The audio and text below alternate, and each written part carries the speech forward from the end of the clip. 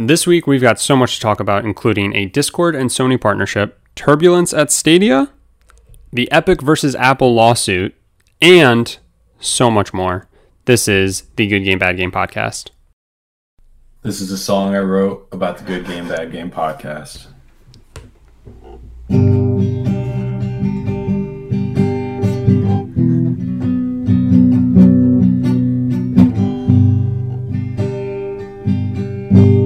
Good Game, Bad Game podcast.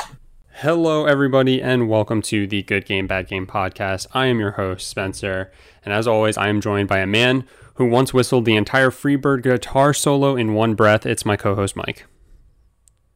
That's actually a fact. That is a fact. That is a fact. I mean, it's happened multiple times. Yeah.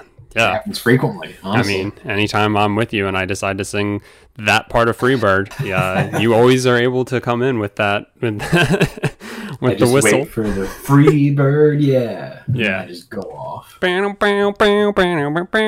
whistling. Yeah, I probably can't whistle. Discord probably won't pick it up. Yeah, Discord would hate that. We have so much to talk about. We're gonna do our normal how was your weekend gaming, but we're gonna breeze through it just to get to everything. So, how was your weekend gaming? I played MLB for like maybe 2 hours. I had me and Justine had our wedding anniversary, and we were out and about, and we went to a real baseball game, which was strange. Nice. But just played MLB for a couple hours. I also started a new job on Monday, so not much time for me to play. How about you? I had plenty of time to play, played a lot of MLB, and that is our... What did Spencer and Mike play? We've never really named the segment, but that's it. I mean, that was all I played. A lot of it. We have so much to talk about, so this was a very, well... One, it was a good thing neither of us really did anything, and two, we kind of needed this. Yeah. So yeah, without further ado, let's jump into it. We're going to do a quick hits segment, just a couple of articles that popped up that were interesting, and we probably in a normal week would have talked about them, but with just everything else going on, we're just going to quickly shine a light on them before moving on to the bigger things. So first, because we recorded a day early, we screwed ourselves and missed out on two articles that would have been fun to talk about last week. First, we've got, give me 1 second, The Last of Us Part 3 has a plot, but it's not being made yet. There was an interview with Neil Druckmann, who basically in it, it was on the Script Apart podcast, where he was talking about the process of The Last of Us Part 2. And basically he said that, the possibility of a sequel is there. And that like some work has been done on it, but like it's nowhere near being made. We talked about it a couple weeks ago. Naughty Dog apparently has an Uncharted game on ice, potentially, as well as a multiplayer game that they've been working on, and that could be the multiplayer for Last of Us Part 2, or could be totally different things, so that's also another possibility of things that they're working on. So they already have a lot on their plate. And just keep in mind, if you haven't played The Last of Us Part 2, or even The Last of Us, Part 1, I guess, make sure to buy it at full price, even if you are playing Part 1, because if you don't, you might be the sole reason why there's no sequel. Just want to remind everyone. Correct. Who has not played yet. If you want Returnal to get a sequel, having not even touched the game, buy it at full price. Yes. But yeah, thoughts on this? I mean, actually, I was going to say that I thought it was obvious, but also, wasn't there some ambiguity as to whether or not like Naughty Dog wanted to be done with this? Like, I felt like some people at the studio, maybe even, and I could be putting words into his mouth, I don't know, but I thought I heard some rumblings that like Naughty Dog has their closure. Mm-hmm. And kind of similar like what they did with Uncharted, that they were willing to let people use the universe like for Sony Studios, but they had their closure. They weren't sure if they were going to do a new one or not. Right. Yeah. And this by no means is them saying they're sure, but it's cool to see that they're at least working on the script. That's kind of how I felt too. Like, it was cool that it, like, work was put into it, but like not enough that it's like a waste, but also like not too much that it like needs to be something. Does that make sense? I might have just said the same thing twice. Not to like, I don't want to get into spoilers or anything. I know Last of Us Part 2 has been out for plenty of time, but because I love the game so much, I would hate to ruin the experience for someone.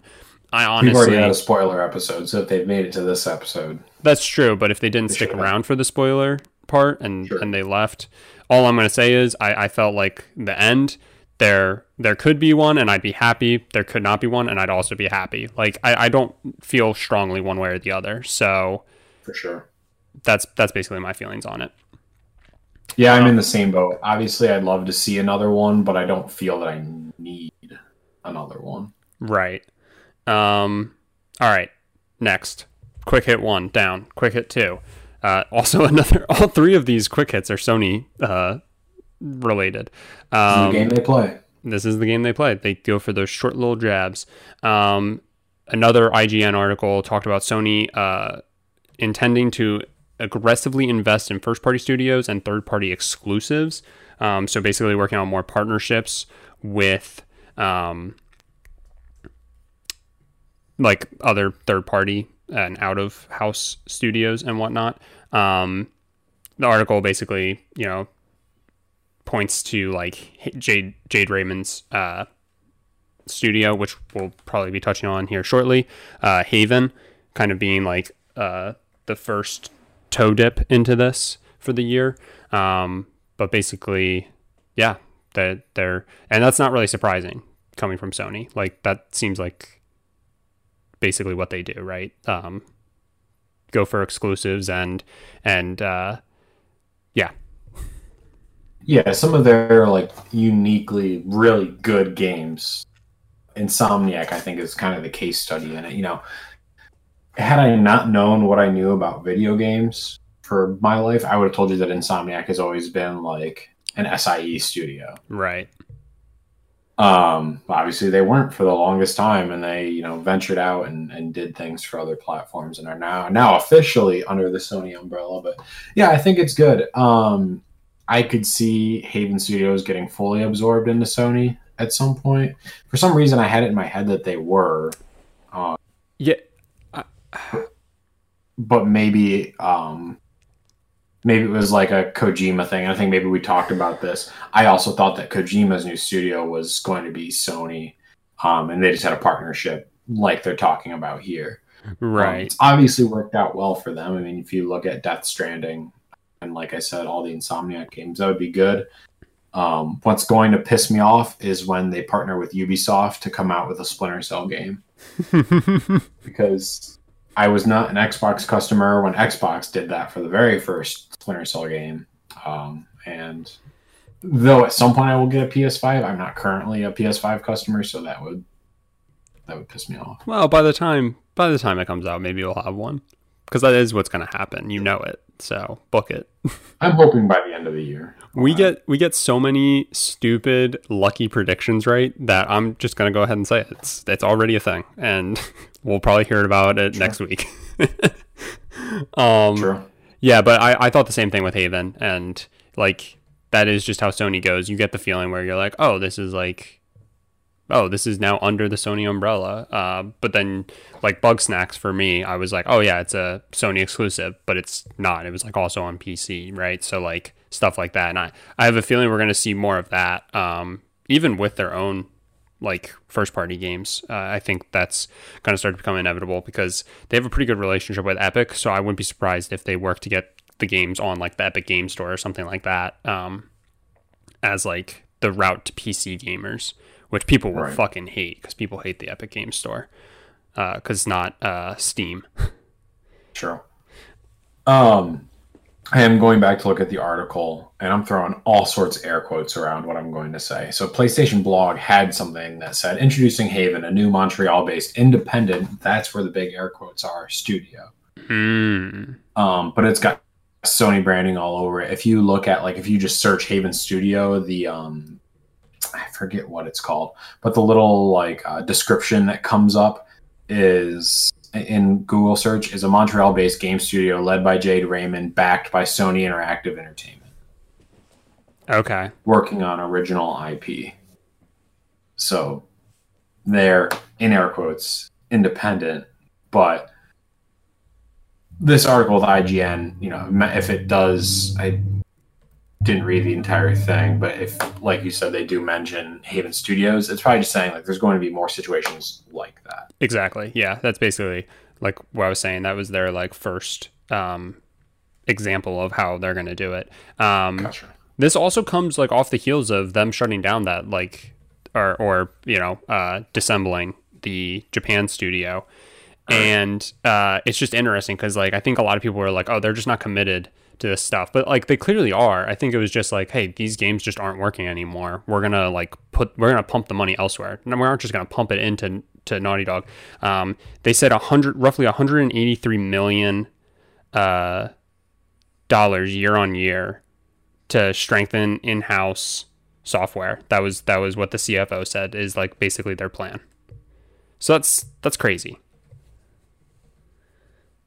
Yeah, and it kind of, I don't know, we've gone back and forth with how I feel about Sony's approach to this generation as far as games goes, and obviously we've gotten lots of news about Xbox buying studios.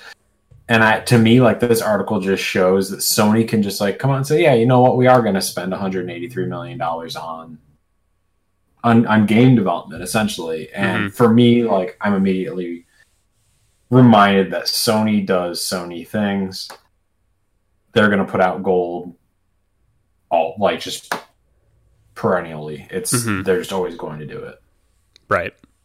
And it's just amazing how like it takes, for in my head, like even being a bigger Microsoft customer right now, like it does take, like the Bethesda announcement, like that's cool and all, but like I don't, whatever. To me, it's whatever. Like I know I recognize that it's a huge deal, but not necessarily for me. And Sony says like, yeah, we're going to dump money into getting more exclusive games. I'm like, well, now those will be good. So it's just that's the Sony simp in the back of your head. Oh, it is, and it'll never go away. Yeah. All right, and then the last quick hit we have, again, Sony, and it's another Sony patent. They love to pick up these patents. Sony patent helps system that connects struggling players with experts.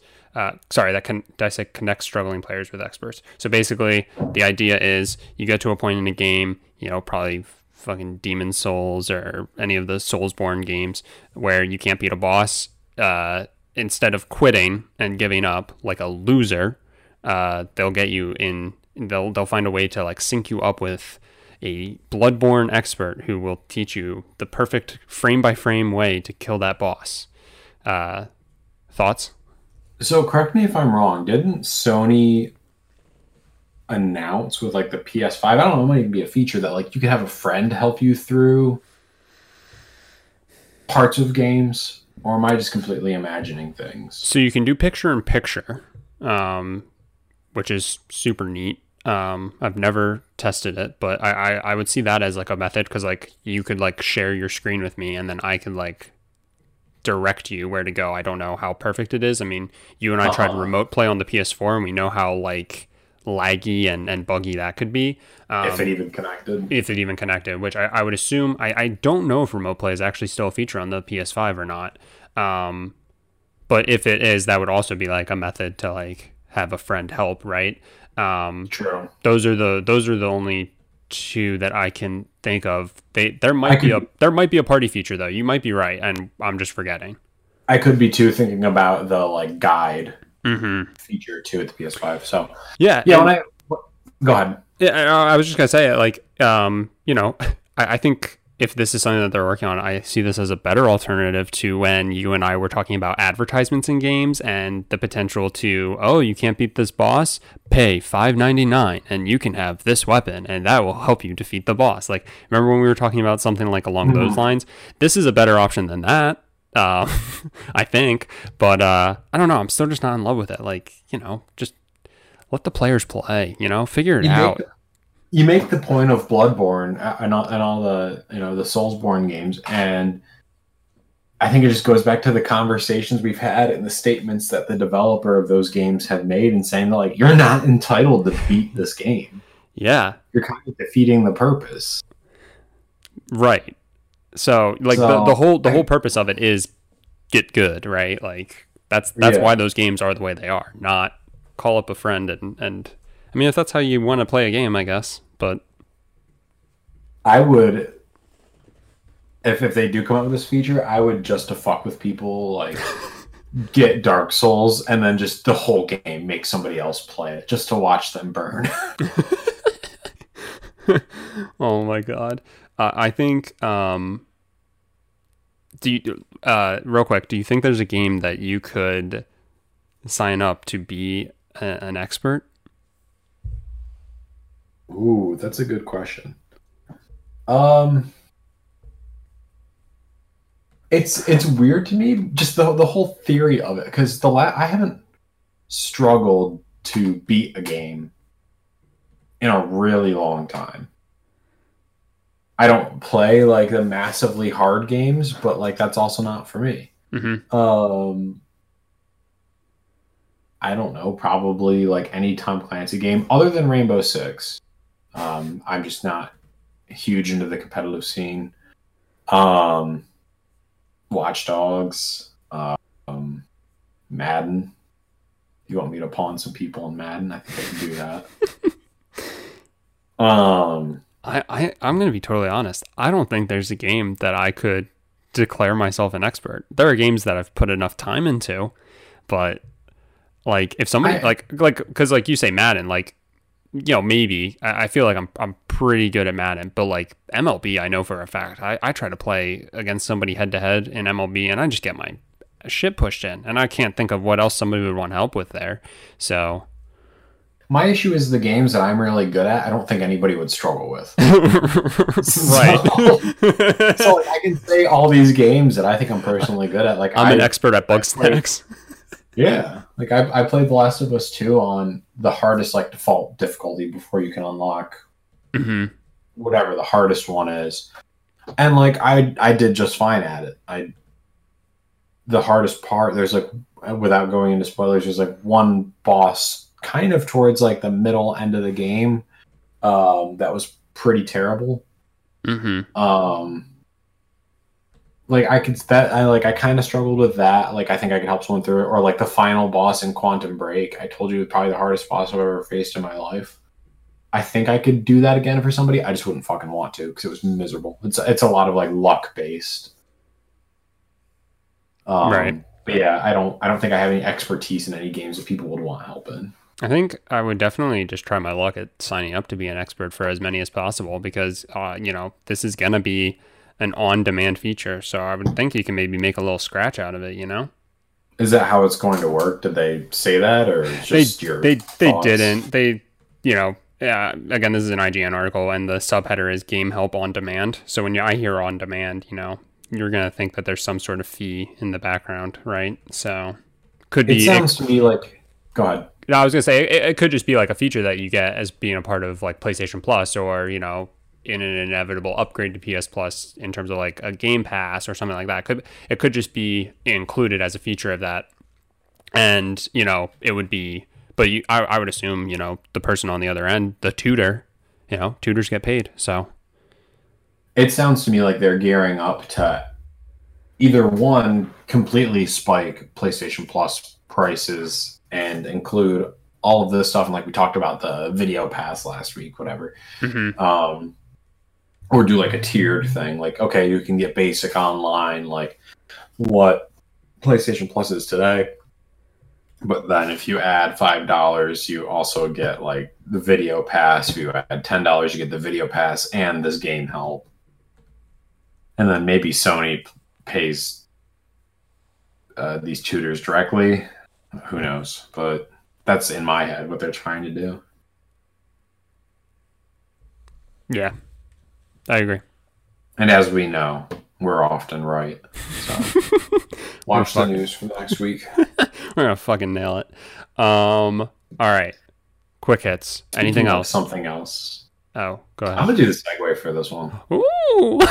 Ooh, no more quick hits. Speaking of something else we just completely fucking nailed because we're the smartest people in the industry. It's so Discord, impressive.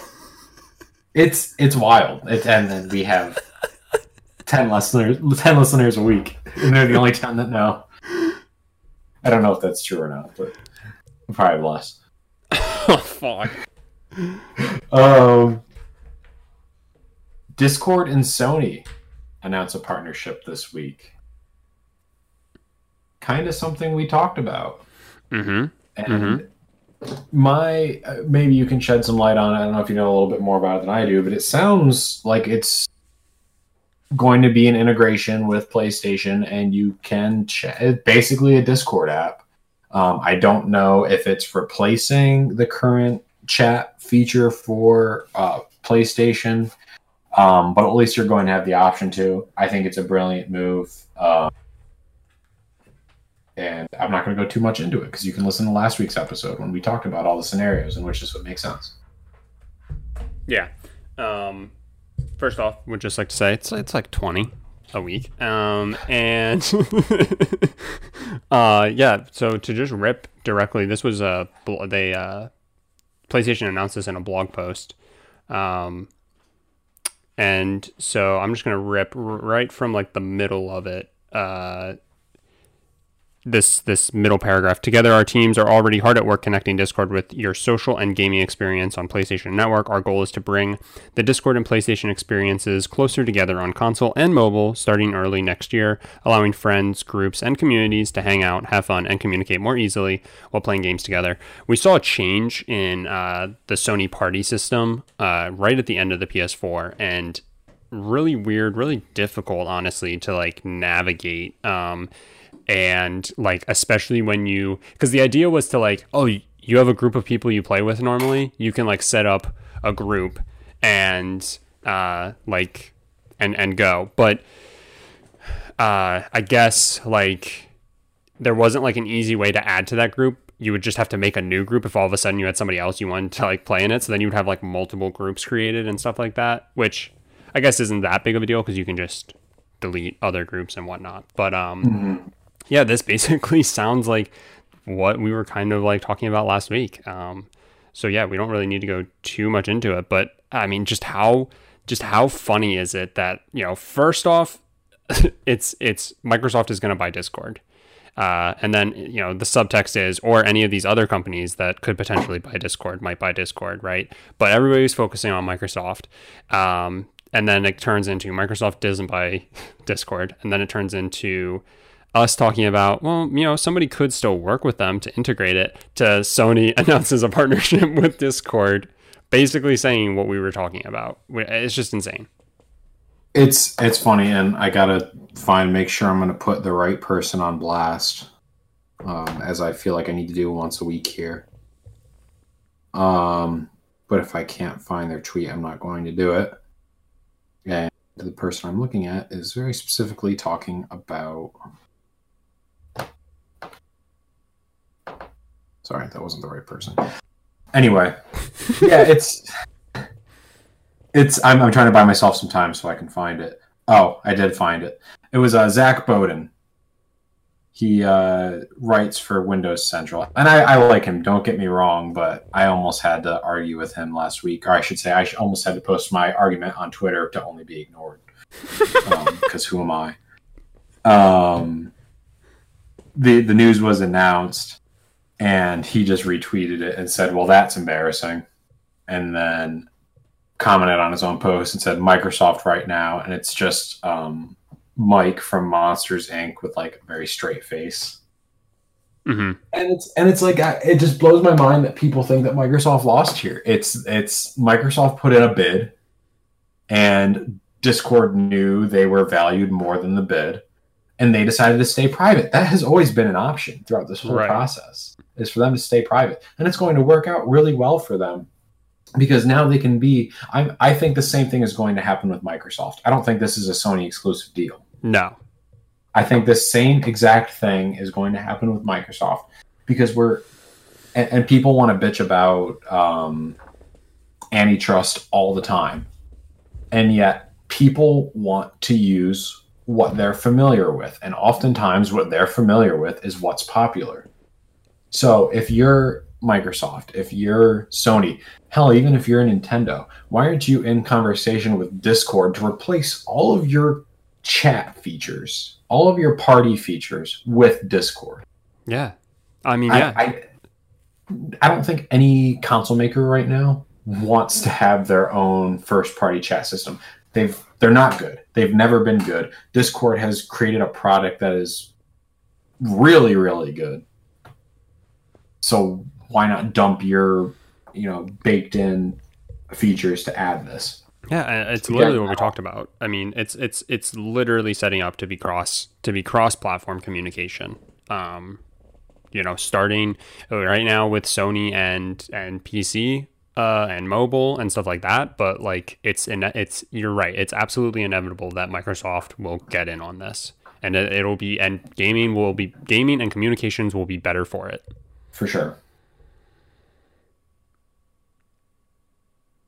So that's good news, in my opinion. I'm glad this worked with Sony.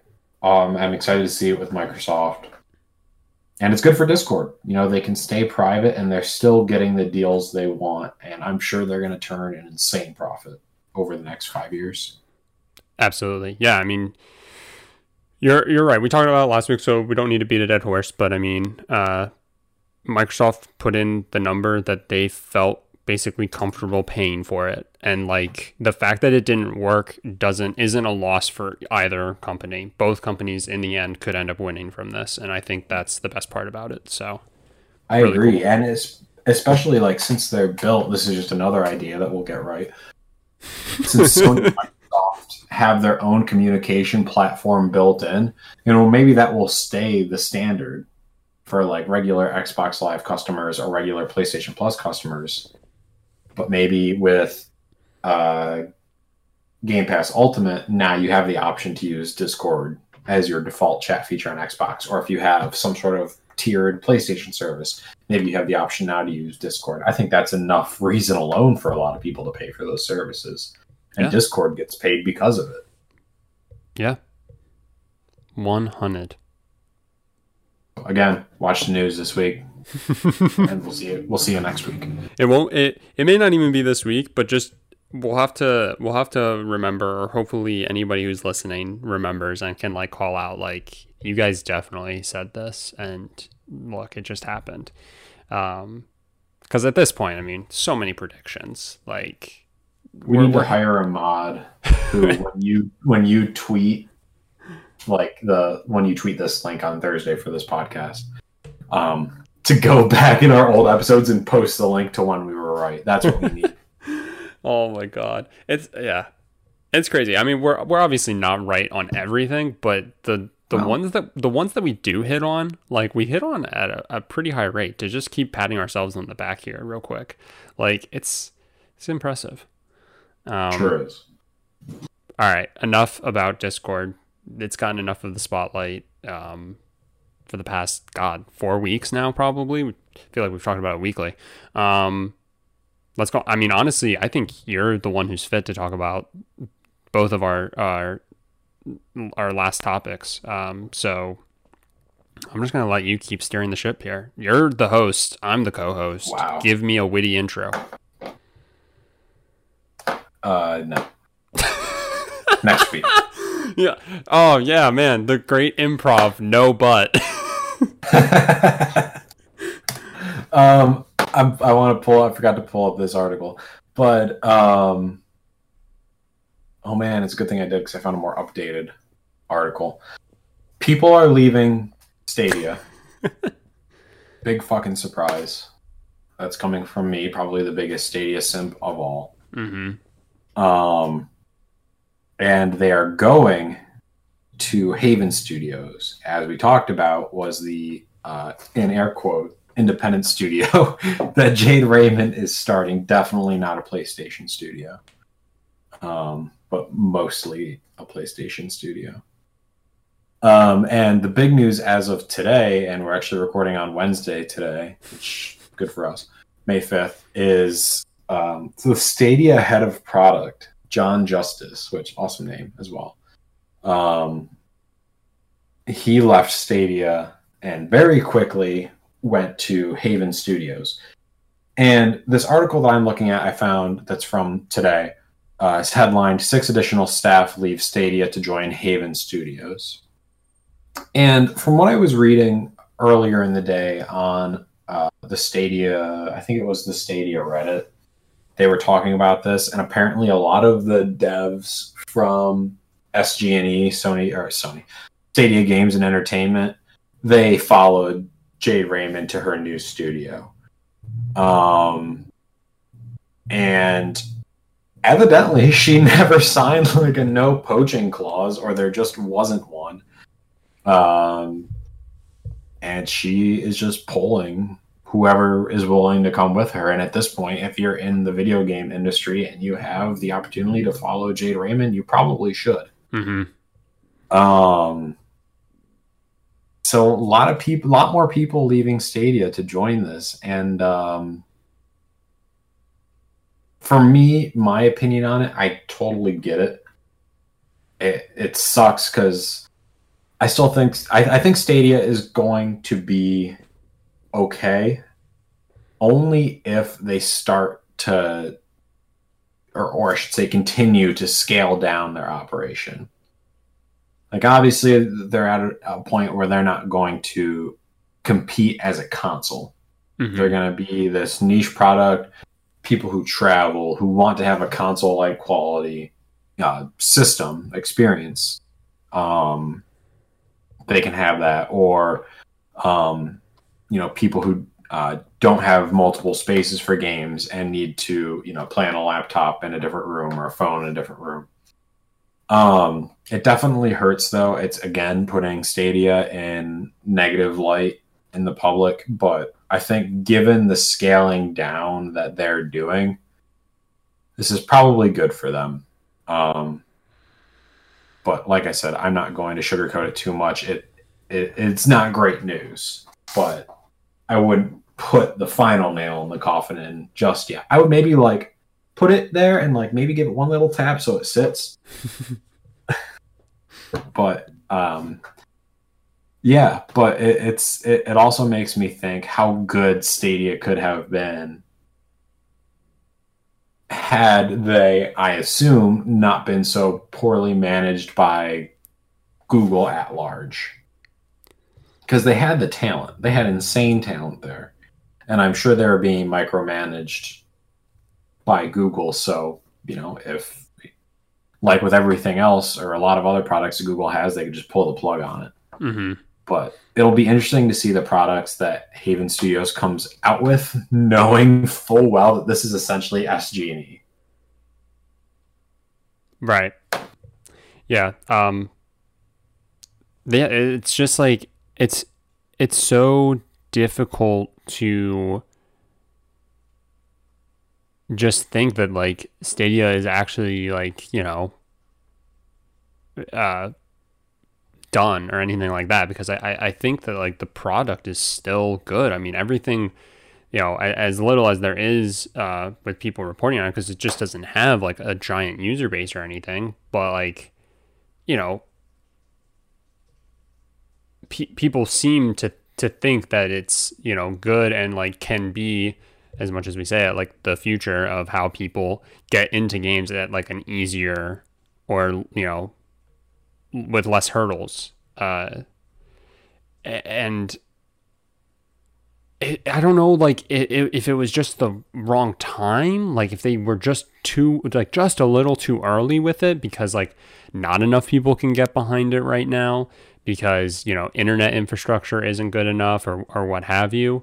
But yeah, that's almost what it seems like, because it seems like the system and everything behind it is fine. It's just there's just not enough users is the issue, it seems. And when you don't have users, then other stuff is obviously going to suffer in the midst of that.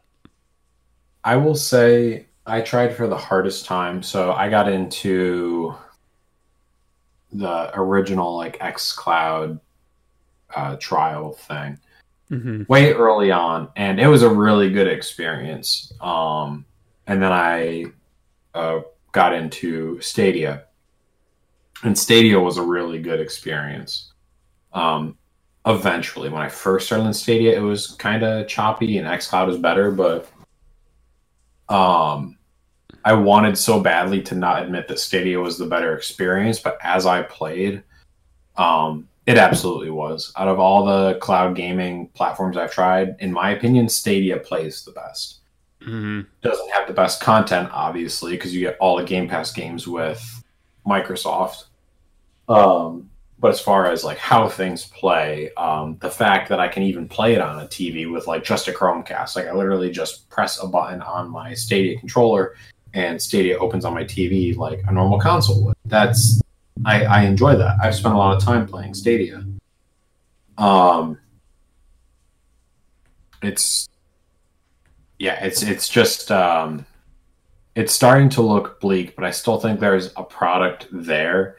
I think they just need to reposition it. What's your actual demographic? At this point, is it actually like people who are already console customers that want a different experience, which I feel like is how they've been looking at it? Or is it like, I don't know, I sent you an article today from Wired, maybe? I think it was Wired, about someone who their only console they have is a Switch, and they wanted to play Cyberpunk. So the lowest barrier to entry to get Cyberpunk was to get it through Stadia. And, in their article, they said it was a good experience. Right. And we talked about before how Cyberpunk, how Stadia may have been the best experience for Cyberpunk, at least early on. Right.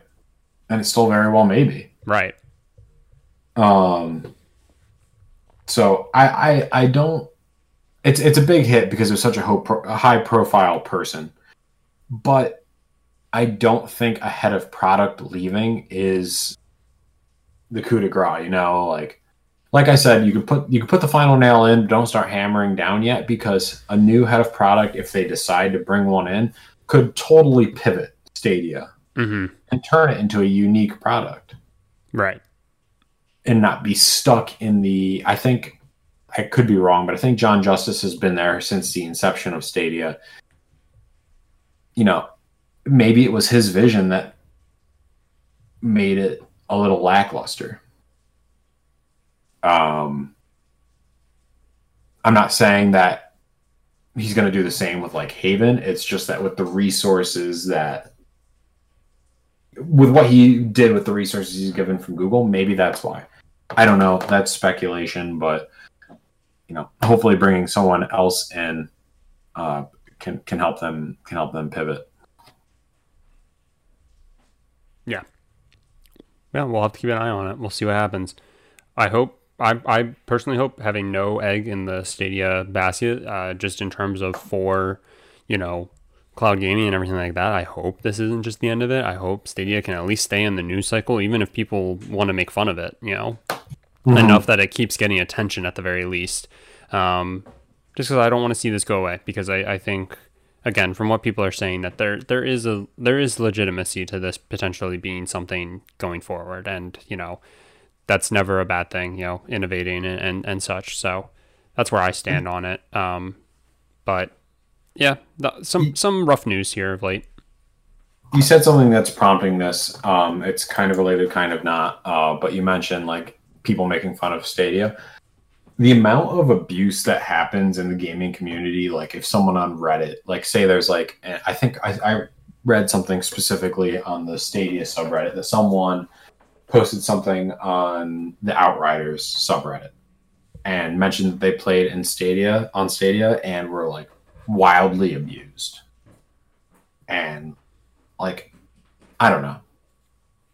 It's another one of those cut the shit moments and like, wow, gamers are fucked up and that whole thing, but like there's no reason for that. But that definitely doesn't help. I mean, if people think they're gonna be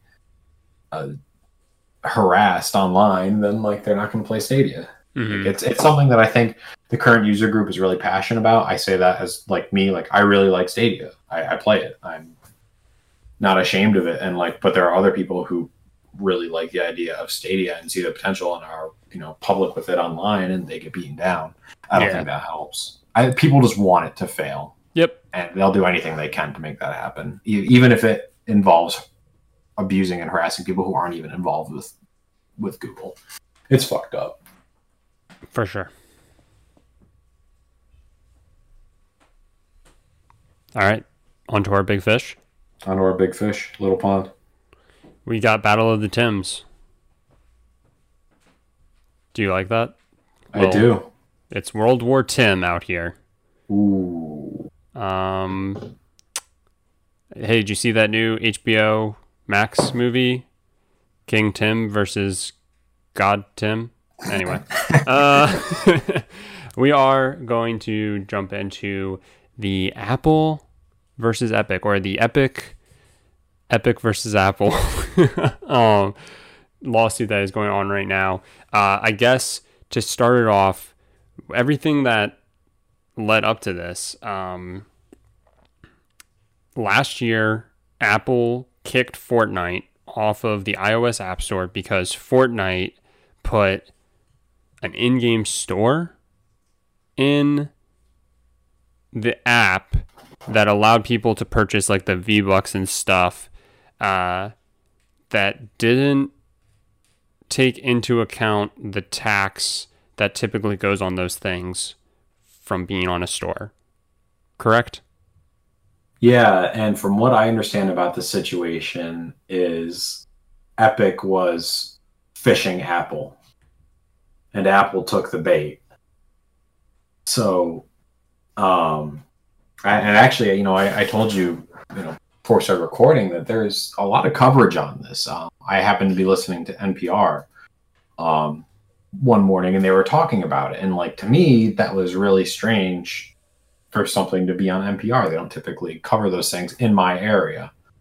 And they said that Epic essentially did this knowing that Apple would take them down so they could sue them, which brilliant move. And Epic isn't even seeking any sort of financial gain out of this. Or I'm sorry, Epic. Did I say Apple?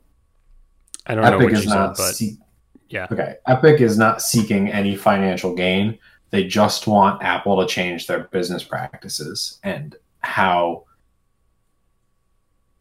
products from creators are monetized and how Apple makes money off of it.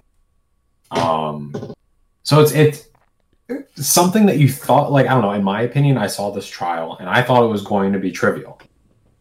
Okay, and then I started getting more of the details, like, oh my God, there is a lot going on in this case.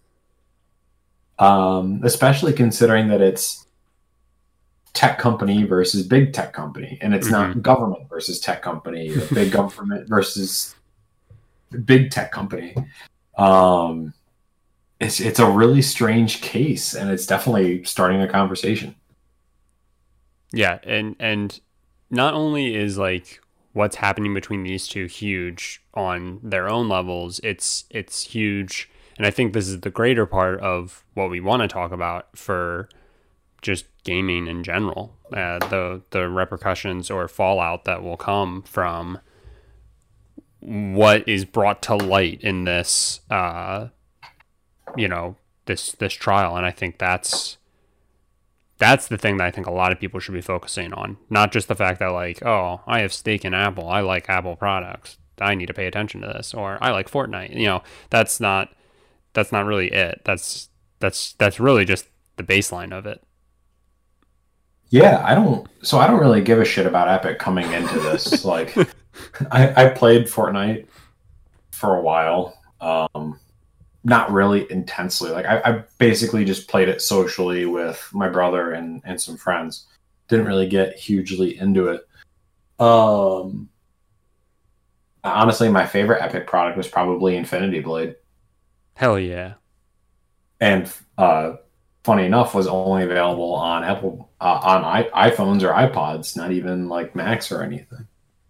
It has since been pulled down for whatever reason. I don't remember. It was a while ago.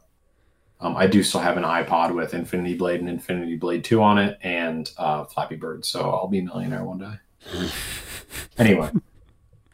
Yeah, but like I don't really have any skin in the game here. Like on the very top level, like whatever. I saw an Epic versus Apple lawsuit. And I was like, well, fuck, Apple's gonna hit a home run here, and probably sue for defamation after. Mm-hmm.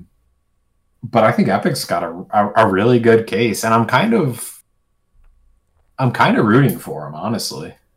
I've got nothing against Apple, but what they're bringing to light has a lot of implications, especially like for Apple, but even other companies. Microsoft, who is actually part of this trial, they have some implications. I'm just going to stop. There are some implications in this for Microsoft. I'm trying to remember. I don't think that Epic is doing anything against Google. I think they're kind of in the same boat as Microsoft, where like at least it's a little less strict.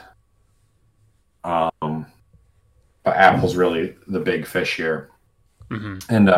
And going back to Microsoft, there's been news recently from an article from I think it was part of this case, a document from January talking about Microsoft increasing the profit share for developers who put content on the Windows Store, so the PC store. Mm-hmm. They're going from Microsoft taking a 30% revenue split to a 12% revenue split. And I think at this point that's been confirmed. We think they're doing this to keep up with, and the Windows Store for buying games on PC. I don't know anyone who uses it. It's pretty shitty. It's not good. Mm-hmm. And Steam obviously is the big fish there. They've captured it. Epic has a store, which isn't great, but Steam, I think, and correct me if I'm wrong, has at this point the lowest revenue split out of any PC storefront. And with the plan that Microsoft has, they'd undercut them by a couple percent. I don't know exactly what it is. I think Epic might have been the lowest, because I think Epic might have been around this like 12%. Okay. Because that was like the appeal to it, and that's how they were reeling in like exclusives and stuff like that. Because of the fact that they were, and that's the one thing I think I want to say I almost like appreciate, is because like the developers are the ones that I want to see that money go to more often than not just the fact that you built a storefront that people are familiar with, and so that gives you the right to take, in a lot of instances, 30%. That's kind of fucked up. And right. and like I mean I get that like there's got to be like coverage in terms of like transactions and stuff like that take place within your own store, but like the fact that if you wanted to spend $1 on whatever V-Bucks or whatever the Fortnite in-game currency is, 30 cents of that dollar is going to Apple. That seems very strange to me. Mm-hmm. Like I don't know how to fix it. I don't know what would be fair, but 30% just seems like an ungodly amount. Yeah, and I would like to know what defined that metric for the industry, because it seems like that was kind of the standard, was about 30% for the transactions. But we know now that Microsoft was planning to lower that to 12%. Since the article that leaked that this past week is from January, perhaps they were doing it in preparation for this case, so they wouldn't have been on the same side of the court as Apple. Or maybe they were doing it to vamp up their PC store, since PC gaming and its association with the Xbox brand is starting to catch some traction. Mm-hmm. Maybe that's why they were doing it too. But in these leaked court documents, they also mentioned that, at least as of January, Microsoft was planning on doing the same for the Xbox marketplace. Right, which is insane. And according to an article from The Verge, Microsoft has since gone back on that, and they are not planning on lowering, or I guess increasing, the revenue split for developers. And they're staying at the 30%. So it's just a really weird situation, and Microsoft is just, I think they're technically, I guess, a witness in this trial. I don't know, but it's got a lot of it's going to say a lot about how games are sold on marketplaces in the future. And some of the commentary, I wish I knew exactly who it was, but on the NPR session I was listening to, they had someone from they covered tech for one of the major newspapers. I want to say maybe Washington Post or something like that. I don't remember. But they said that, this is ultimately going to lower prices for customers too. Hopefully. Like V-Bucks, like you're not going to be spending, and I don't know the exact conversion, but you're not going to be spending $3 for essentially nothing in game. You're not going to have to spend $10 to get anything substantial for a skin. Mm-hmm. So, I'm all for it. I think Epic was really smart here, and kind of almost whistleblowing. And at least it was with Apple, and not trying to take down like Sony or Microsoft or Nintendo right now. Like, right. Apple's got a huge share of like mobile gaming market, but I think for the industry that's a little less important than like if a console manufacturer were getting sued right now. Right. I guess the thing that's like so bizarre to me about it is the fact that like it was in the game, and it like would take you to the Epic Game Store or something like that to redeem your V-Bucks, and that's why that's why they were technically cheaper. And so, like, to me, I guess that's my thing. I feel like those in-game things should just be handled in the game and not be attached to the store. I don't know how easy that is. So, I could be just kind of talking out my ass here. But, like, sure, the game maybe. Like, you house the game on that storefront to get it on the console. But once you have the game, could it not? I mean, like, I'm just thinking out loud. Like, Ubisoft, for example, has their Ubisoft rewards or whatever in every single game on the main menu, and you click that and it opens up a browser and takes you there, and that's where you redeem your Ubisoft points. Like, you can't buy anything in those, I don't think, but I mean, am I crazy and like thinking like that could be like the move and like a possibility? I mean, that's the point. I mean, I think that's what the Epic Game Store was like in Fortnite. It was just, a browser link, right. Just pulled up an iframe or whatever. But I think that Apple saw that as like, hey, this is an app that was, for all intents and purposes, purchased on our store, even if it's free. So it is initially part of our market, so we should be making money on any like ancillary components of this application. So it's just so weird to me. And it's the same reason that Microsoft struggled to get xCloud on as an iOS app. And that's why it ended up essentially just being that you have to go in through the browser to access xCloud on iOS. Because according to the App Store policy,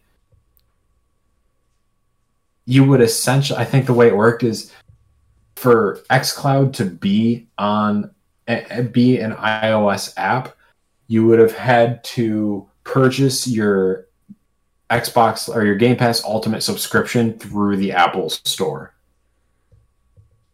because they see the separate game. They basically saw xCloud as a storefront, even though you're not specifically paying for games like you would in like Stadia, for example. Like you can just buy games outright. That's not an option in xCloud. It's just you pay the subscription, you get everything included.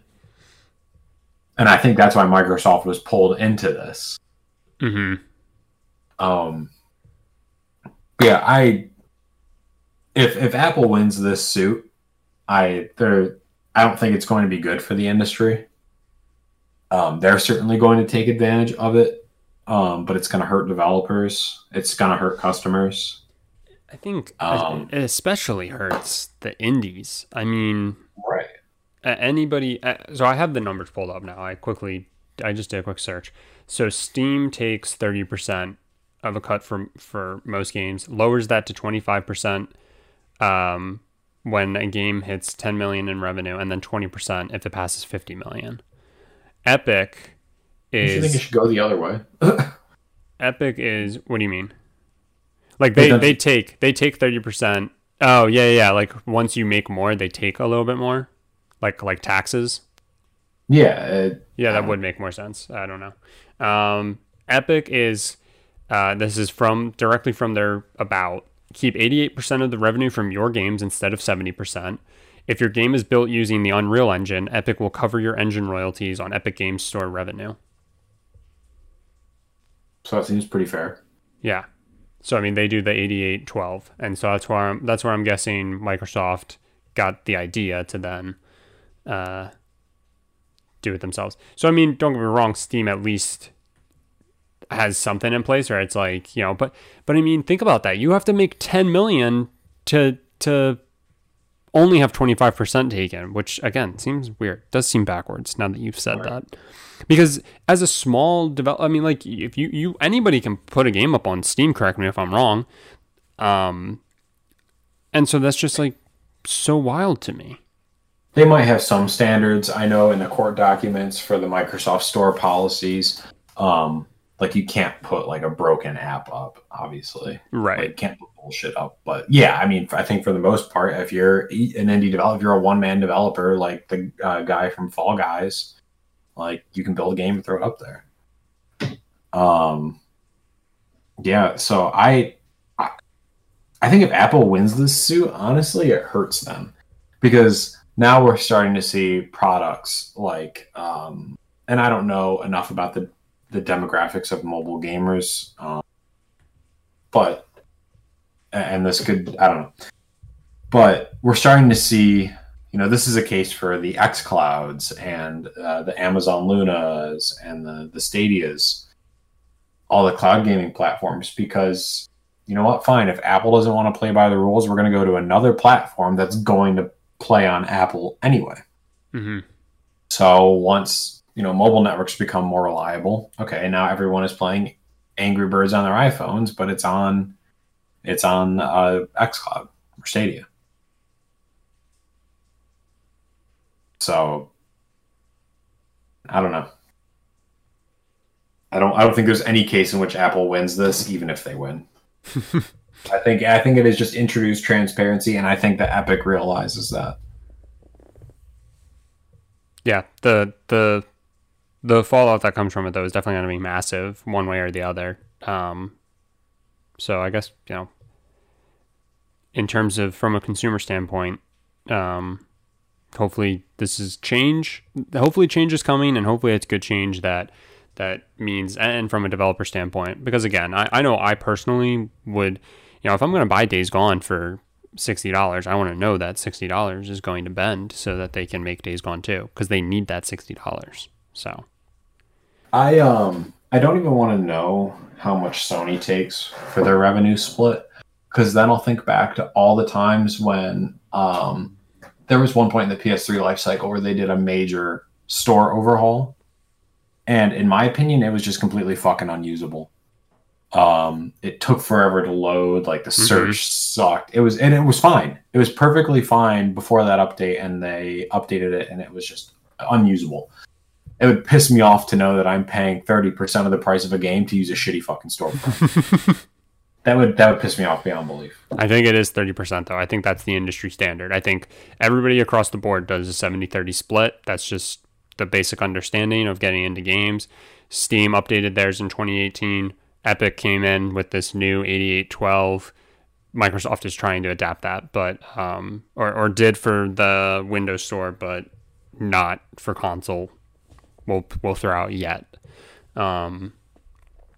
But yeah, it's apparently 70-30 is the split that Xbox, Nintendo, and Sony all use on their consoles.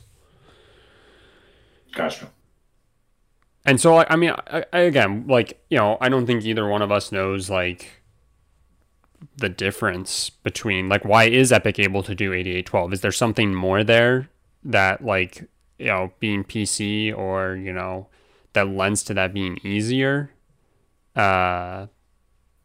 I'm sure what happened is, you know, it could have just been a goodwill move on Epic's part. And I'm sure they've explained this somewhere, so maybe it just involves more research. But I'm sure at some point when digital game fronts became big, you know, they tuned in, you know, okay, what price is someone willing to pay to have their game be able to go up for sale? And it just ended up being on 30. Someone figured that out, the rest stole it. And I'm sure Epic just took a look at it and said, hey, you know, as a company that deals with a lot of game development, and they probably hear the struggles of companies using the Unreal Engine trying to get their games sold, which ultimately hurts Epic. They just said, well, they recognize that it's broken. Say, okay, well, we need a new model, and they went with it. And you know, I'm sure that all of the existing companies are going to fight until their dying breath to stay at 30%, but they're going to get to a point where they're going to be scrutinized if they don't. Yeah. And I mean, in terms of like goodwill, not only is this like a baller move, but the free games that they give every month that I think anybody can redeem. You don't have other than having an account, which I don't believe you have to pay for or anything. Like there's no like PlayStation Plus or Xbox Gold where you have to pay $5 and you get air quotes free games, but there is inherent fees there. But yeah, I believe that anybody can get. I mean, it caused when they gave GTA 5 for free, it caused their storefront to crash because everybody ran to get it for free. And I mean, that's a pretty baller move. And they've announced recently, I don't have the number in front of me, so I could be wrong here, but I'm pretty sure Tim Sweeney said that like the Epic Game Store is going to cause them to lose like tons of money, $300 million. I'm just going to throw that out there a year, and they have no issue with that. Like until, but eventually they feel it will become profitable. That's insane. Go ahead. No, I was just gonna say that's insane. Like that's just crazy. Like, but they have that stubbornness to say, but we're doing all this stuff and it's better for X, Y, and Z. And it's better for all of these other reasons, and it'll eventually become profitable. And that's, you know, in the end what matters, sure. But, you know, also what matters is all this stuff that's happening up front. And so we'll continue to front it until it becomes profitable. Cool. Yeah, and during this, it must have been after that statement, Microsoft was asked how they turn a profit. And they were asked if they make money on Xbox consoles. And this is something that we've talked about. I think we talked about right before the PS5 and the Series X came out. And Xbox says, no, we don't make a profit on Xbox consoles. And everyone who doesn't like really, really, really pay attention to the industry, that just blows their mind. They're like, how can you be so successful or profitable in general if you're not turning a profit on the physical product? And people just aren't realizing that that is just a vessel to an end-to-end solution. And that's why like Xbox has, and this is mostly transcripted in part of the court report, but you know, that's why Xbox does the all access. It's basically you're not spending any money on the console, but it gets you into the service that does make them money. So I don't know. People can throw out like, oh, Epic doesn't make money on their storefront. Well, maybe it's how they make money on the Unreal Engine. Mm-hmm. There's a whole lot of facets there that I just don't think people are understanding. Yeah. Yeah. Well, over the next, I don't know, how long is this expected to last? Do we know? I'm not sure. We're in what? I think today was day 2 or 3.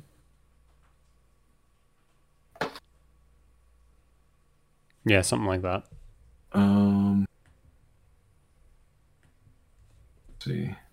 Either way, over the next couple of days, weeks, months, years, however long it takes, there's going to be a lot of dirty laundry aired, and we're going to get to see a lot of the behind the scenes stuff.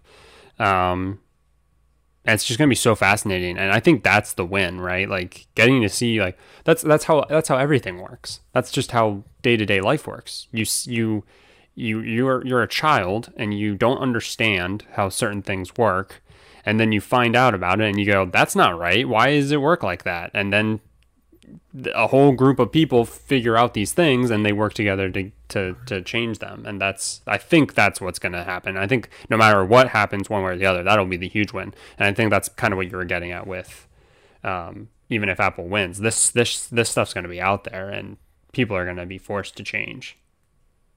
Yeah, definitely. People won't respect it, and now the fact that gaming has become so popular because of COVID, it's like in every home. It's the new, in my opinion, gaming is more important than TV and movies right now. Mm-hmm.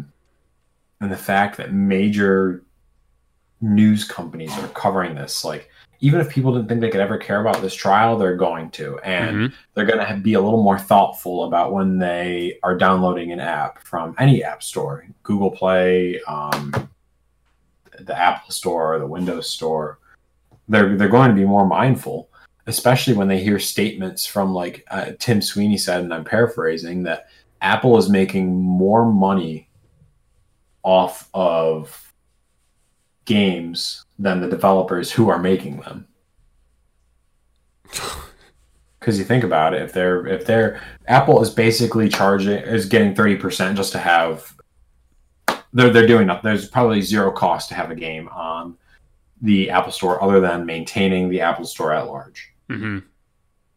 At 70% revenue for the developer, I mean, if I don't know, you have to cover that cost. And obviously 70% is a big hit. Yeah. So I think we're gonna have. I think that might be a change that we see, at least on the development side. Is if I had to guess, we're probably gonna start to see more exclusivity type deals, where developers say, like, well, if you want, I mean, like, this is a game, it's drumming up interest. People are interested in this game. They're gonna want it.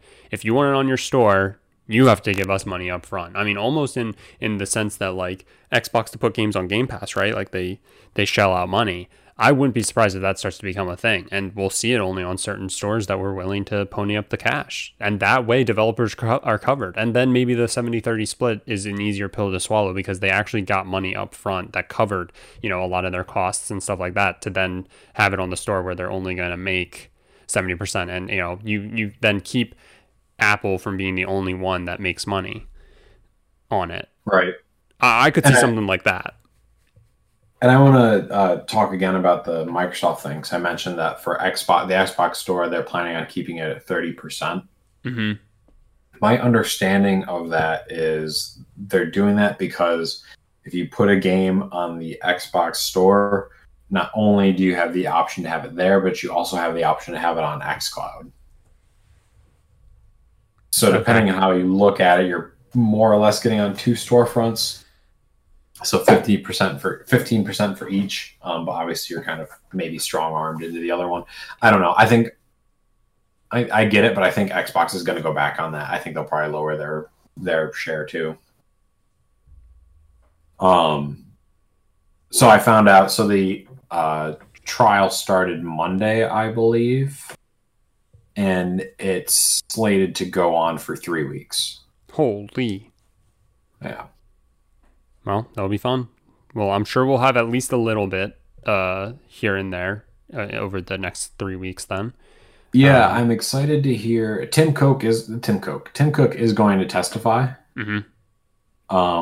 So I'm excited to see what he is going to say, because I do not think he's entirely graceful in these kinds of situations. He's honest. He's, for all I know, truthful. Yeah.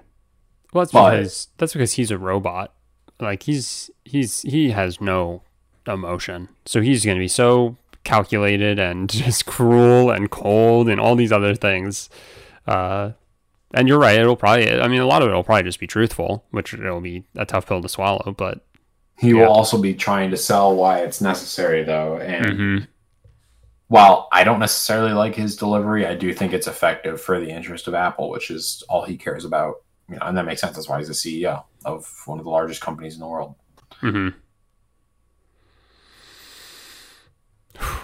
Man. In his defense, though, Steve Jobs, if he were called up to the stand, he would probably be like, "You're lucky we're not charging 45%." Yes, Steve Jobs would be like, that's the Michael Jordan "fuck them kids" quote. That's Steve Jobs to a T. May he rest in peace.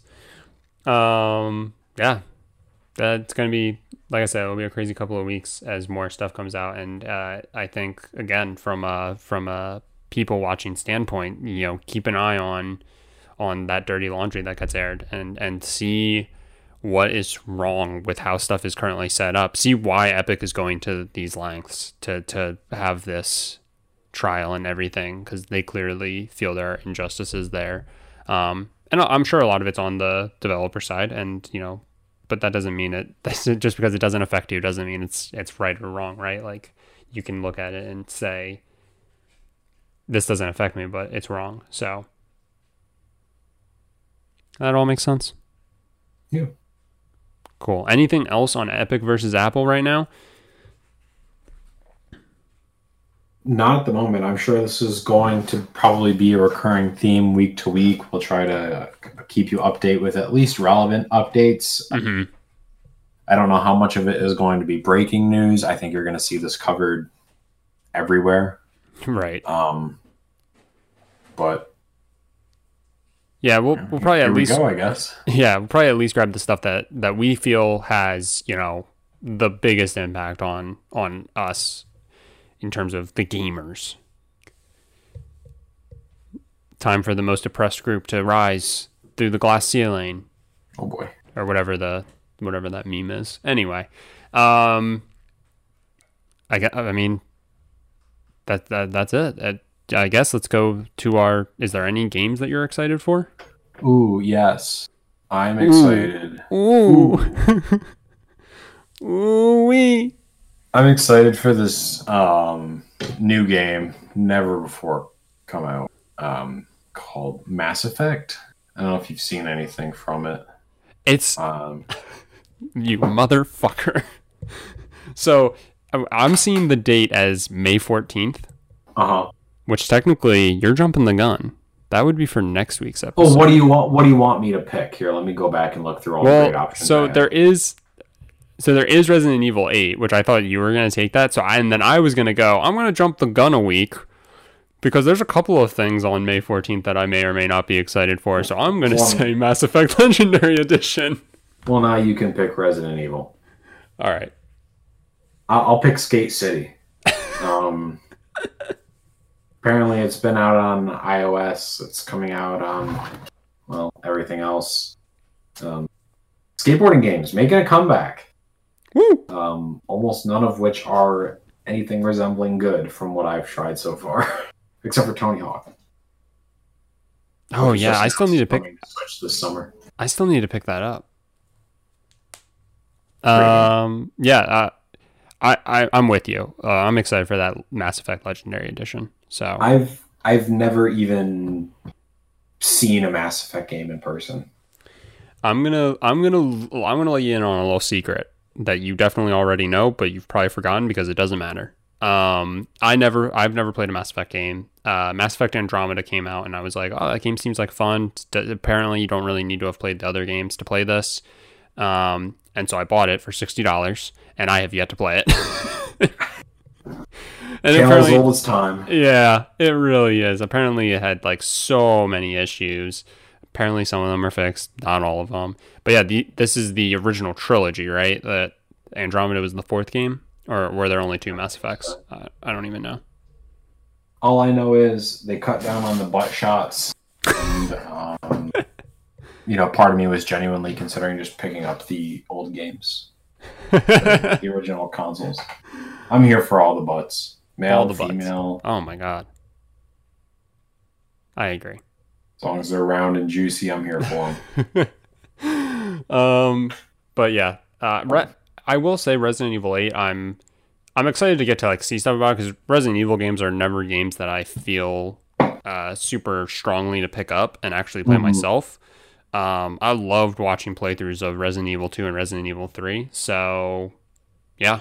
I'm down of like the remakes, so I'm down to just keep up with that and just keep watching them. I have heard some people who have gotten like early copies honestly have said that they aren't really that impressed with it, which is I guess kind of disappointing to hear. But also I again wasn't really planning on picking it up, so.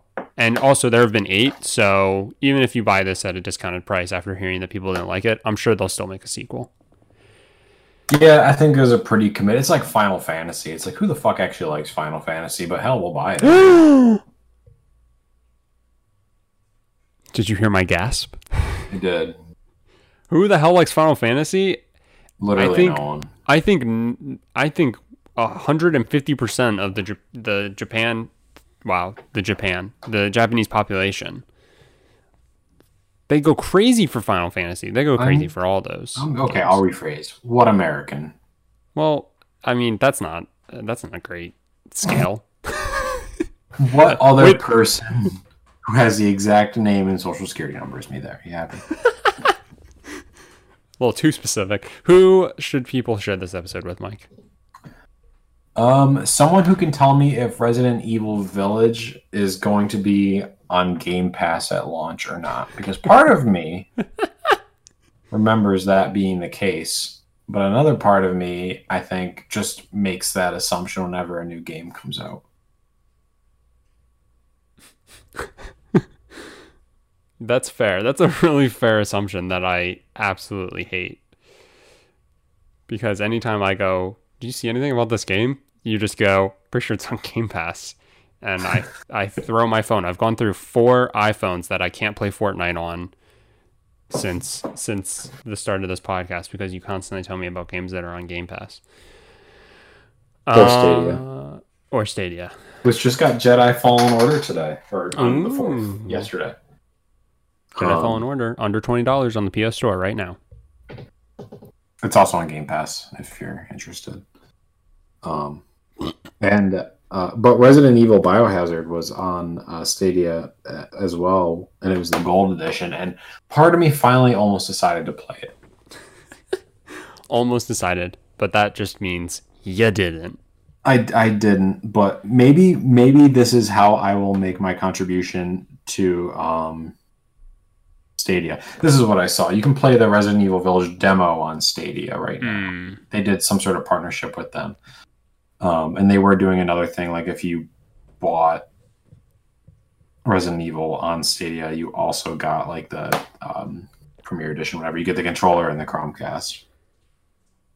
I gotcha. So I don't know. Maybe this will be the series that I solely play on Stadia. Give them some life, and then in a month when they shut things down, I'll be up $60. Oh, rip. That was too real. I didn't like that. That does it for this episode. There are a lot of games coming out that I'm excited for. Excited to just see more about beyond trailers and stuff like that. Excited to eventually get my hands on, and so on and so forth. I don't think we've talked about it, but E3 is happening again this year, which is like, oh hell yeah! Like, do I care? No, but E3 is always a fun time because of just how much news happens. So I'm looking forward to all of that too, especially with the fact that we're doing this podcast, and it'll give us about 1 billion things to talk about. And we could maybe even think about doing like an E3 specific where we live pretend like we're there. I wasn't even thinking that. I was just thinking like end of the day, like thoughts, feelings, what we like loved the most, and then so on and so forth. But that'd be interesting. We could maybe look into doing something like that. I've always dreamed of going to E3. So as one, just for fun, but even as like a journalist. Oh my, are we games journalists? That's what I'm wondering. Can we start getting into these things? I'm looking it up. E3. How do I get a free virtual pass? I go to YouTube. How many listeners do I need to have on the podcast? Yeah, like what is... You have to have 21. Fuck. Well, then I would just go and start listening to our stuff, and there we are. Oh, boost our numbers? So when is... Let's do a quick precursor to E3 while we still have some attention here. Maybe not, because I don't see the dates. They've already turned it off. June 12th to June 15th. Okay, so we got a little over a month. Damn. That's it, though. No Sony. No Sony. So sad. Sony had the best E3 presentations. But they're going to do their own show, too, around that time, I'm sure. So yeah, but it's never that good. Damn. Get dunked on. Another year of me hoping to get more Splinter Cell teasers. Only to be for Rainbow Six or Ghost Recon. I was going to say, that's all it will be, is just a tease. It's never actually a full game. All right. That does it. Like you said, share it with somebody who can tell Mike whether or not Village is on Game Pass, because he can't look it up himself. And if you guys are listening to us on Apple, Podcasts, feel free to leave us a rating and review. And if you aren't listening to us on there, the best you can do, just share it, spread the good word of the Good Game, Bad Game podcast. And we will talk to you all next week.